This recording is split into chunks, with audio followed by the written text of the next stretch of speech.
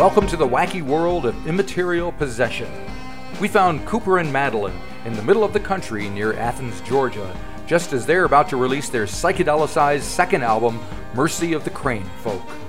What does it all mean? Who knows, but it was fun asking.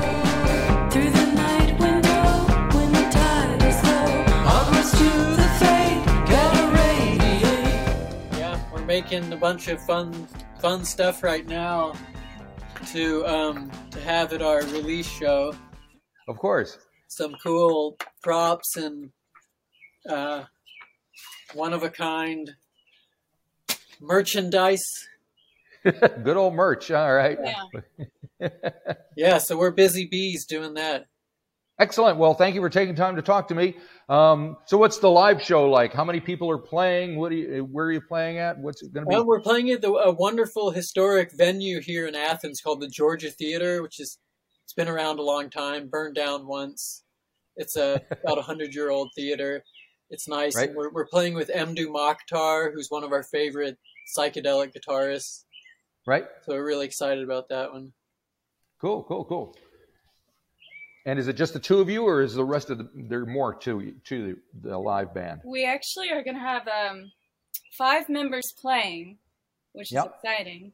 And then also our good friend Shitty Bedford is coming up from his woods to do some interesting shadow puppetry design and performance. So yeah, we having some eccentric friends out here in Georgia, so that we're bringing them in to do something special. So he's going to be doing some bizarre shadow puppets and lighting design, and we'll have an extra 5th member on rhythm guitar to add some fullness. And some chimes and tambourines and all the good stuff. So I like to do your friends. I'm guessing they might refer to you as eccentric friends as well. Would that be fair? I don't know. We're surrounded by like minds, so I don't know. Right. I don't know how that is. It's all just relative up here. So this is your second album that you've done. When did it start turning into a record for you guys in your minds? Well, in our minds, I guess forever. Yeah, this collection of songs has been building up, and so we just, had to get it, and we have other collections piling up. It definitely felt like it was time. It had maybe already been time once we got recording. But, pandemic era was a different style of managing time and conceiving of what you can do and what, you have to wait for and whatnot. So it actually kind of gave us a lot of extra time to maybe hone in on new vibe, like the new vibe we wanted to go towards, or just spend time. And how would you describe that new vibe? Definitely, it's a little bit more of I would say, upbeat situation as compared to perhaps our first album, which I noticed because someone might go to a song from the old album and it might be super dreamy and a little bit moody, and then think that that's what we are. But I think in reality, it's just always kind of evolving and changing. And the live show is actually fairly different than it was a few years ago. Yeah, a little less dramatic and a little bit more fun and dance oriented in a way. Yeah. So it is a psychedelic kind of thing. Were you inspired by some of the psychedelic music of the 60s at all? Not at all. I hate the stuff. Yeah. We abhor the 60s and the 70s. I would say so. I mean, it's all pretty groovy, Yeah. Now, how'd you get exposed to it? Because you're a couple of youngsters. But our parents are not. So I think for me, that was my direct route, growing up with the good stuff. But also, a lot of the folk psychedelic 60s mashup, All right. So do you write together?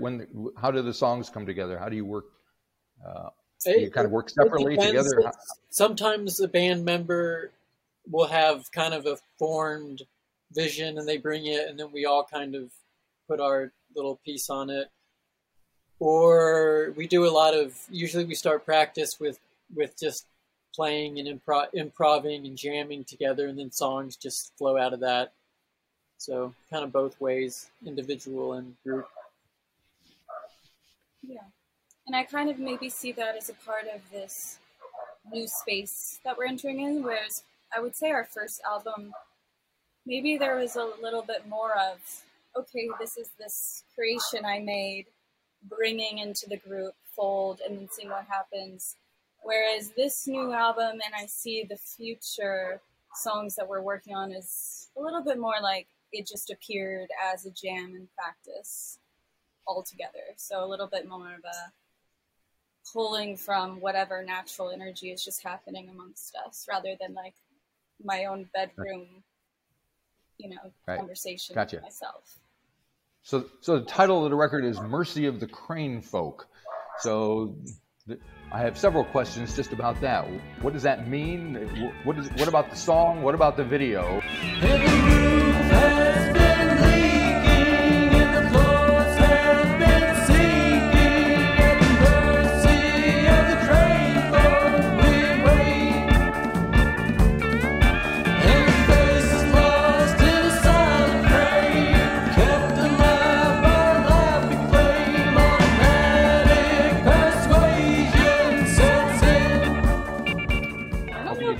Authority to share that information. We have to. Yeah, the Crane folk made us sign sworn statements where we wouldn't divulge where they live or what they're doing, and so we have to keep that mysterious. You got to respect that. Sure. Okay. So you guys make the videos yourselves as well, right? We do. Yes. We do. We have a lot of fun doing that. We most of us are painters also, and do 2D art and other mediums. So, having this band, we get to do all of the different things, and filmmaking is one of those adventures. Right. So we shoot on Super 8, mostly on Super 8. And can you still get Super 8 film? You can order it from a few places.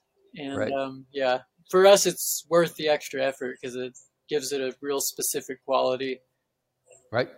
Yes, I used to shoot Super 8 back in the 70s. I was from Rochester, New York, which is the home of Kodak. So sure, yeah. Super 8 all over the place there. But, yeah, we use that Kodak for sure.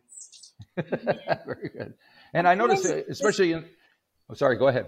Just going to add, the process of the Super 8 is extremely relieving. Once you get it shot, that's it. There's no second questioning.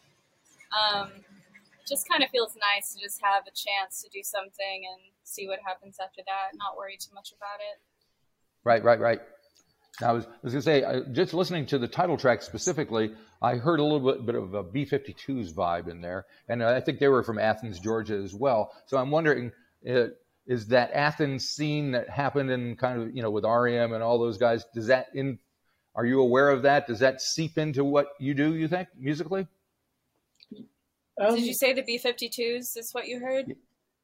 Yeah. I mean, we love them. They're obviously a fantastic, fun band, and the congas that we recorded with and that we have are bequeathed to us from that lineage. So they're the congas that the B-52s had. So yeah, I was gonna say, literally, it does seep into our band because we're playing with these congas they're the magical congas.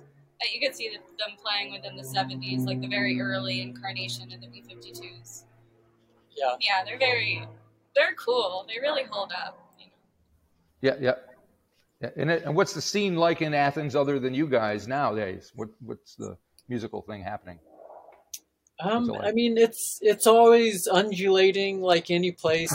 I mean, it's getting expensive here, but it's still relatively cheap. So there's for how small of a town it is, there's a plethora of artists and musicians. Right. So it keeps it sort of fertile here. All righty. Now, I don't know if you've signed any affidavits about talking about Medieval Jug, but I kind of like that tune and the videos. What can you reveal about that? Spilling over without a towel, place me gently on the sundial. Dissect and measure the weight of my word.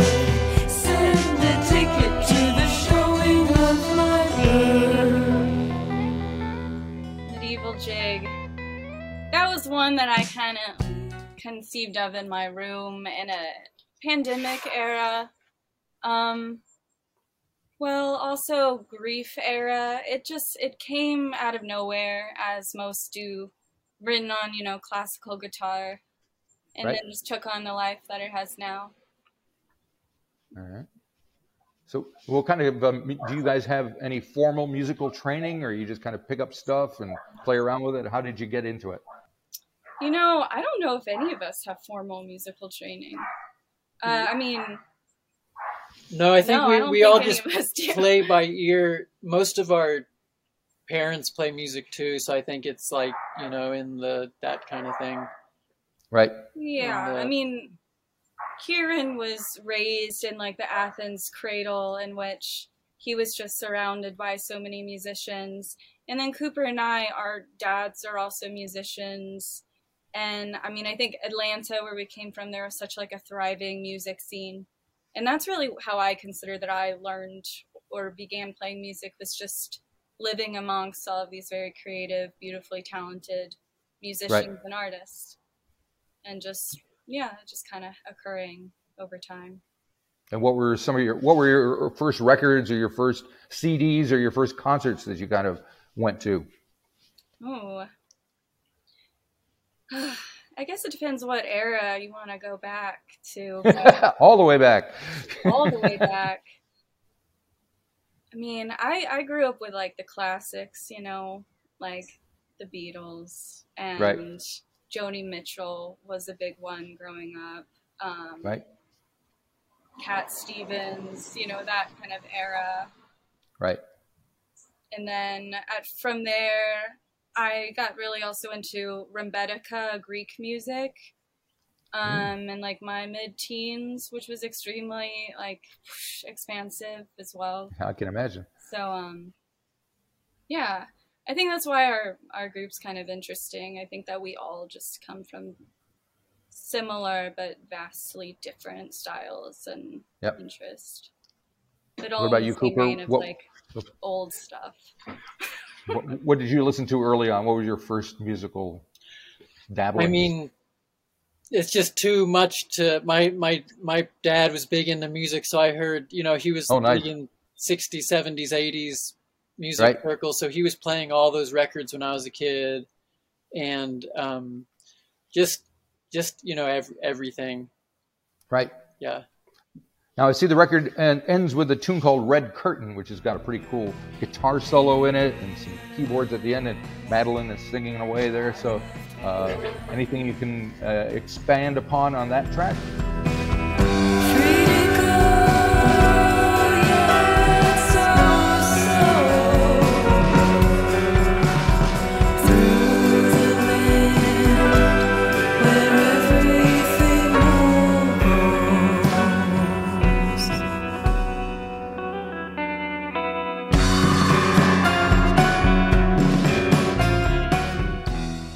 Why is it at the end of the record? I think it's at the end of the record because every time we would play it live at a show in the middle of the set, it would just feel like, oh God, like, how are we going to play another song after this? Yeah, because she always does these epic operatic vocals, and so it's like naturally it's tough to, like top that or do something else after it. So it's a good ending. And who's playing the guitar? That's me. Is it? You're wailing.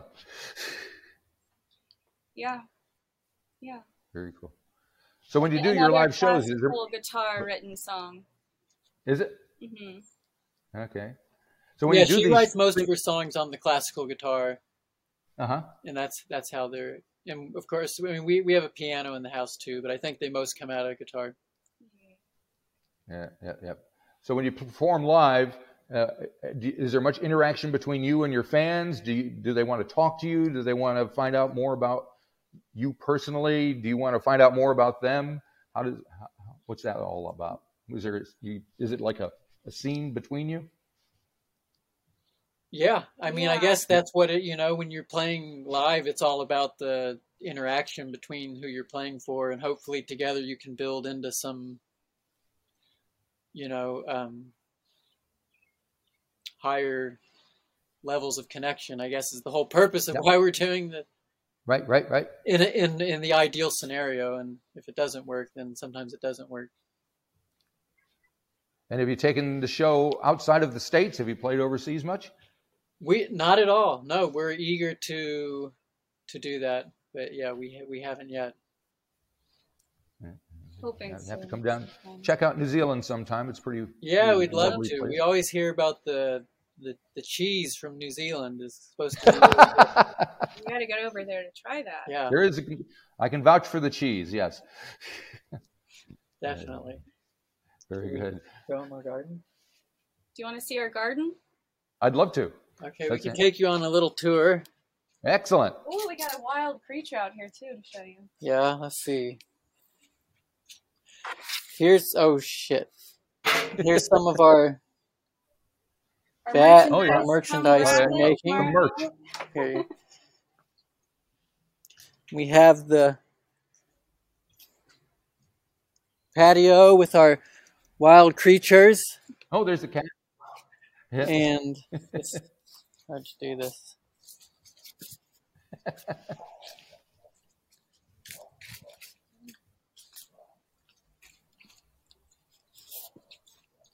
Here's some of our springtime blooming irises. Very nice. And here's Madeline on our Model T car that we drive around town. I love it. Man, that's cool. Yeah. That's fantastic. Does it actually run? Yes, yeah, it does. Yeah. It runs. When it runs, it's so loud though, you can't hear really anything that's going on.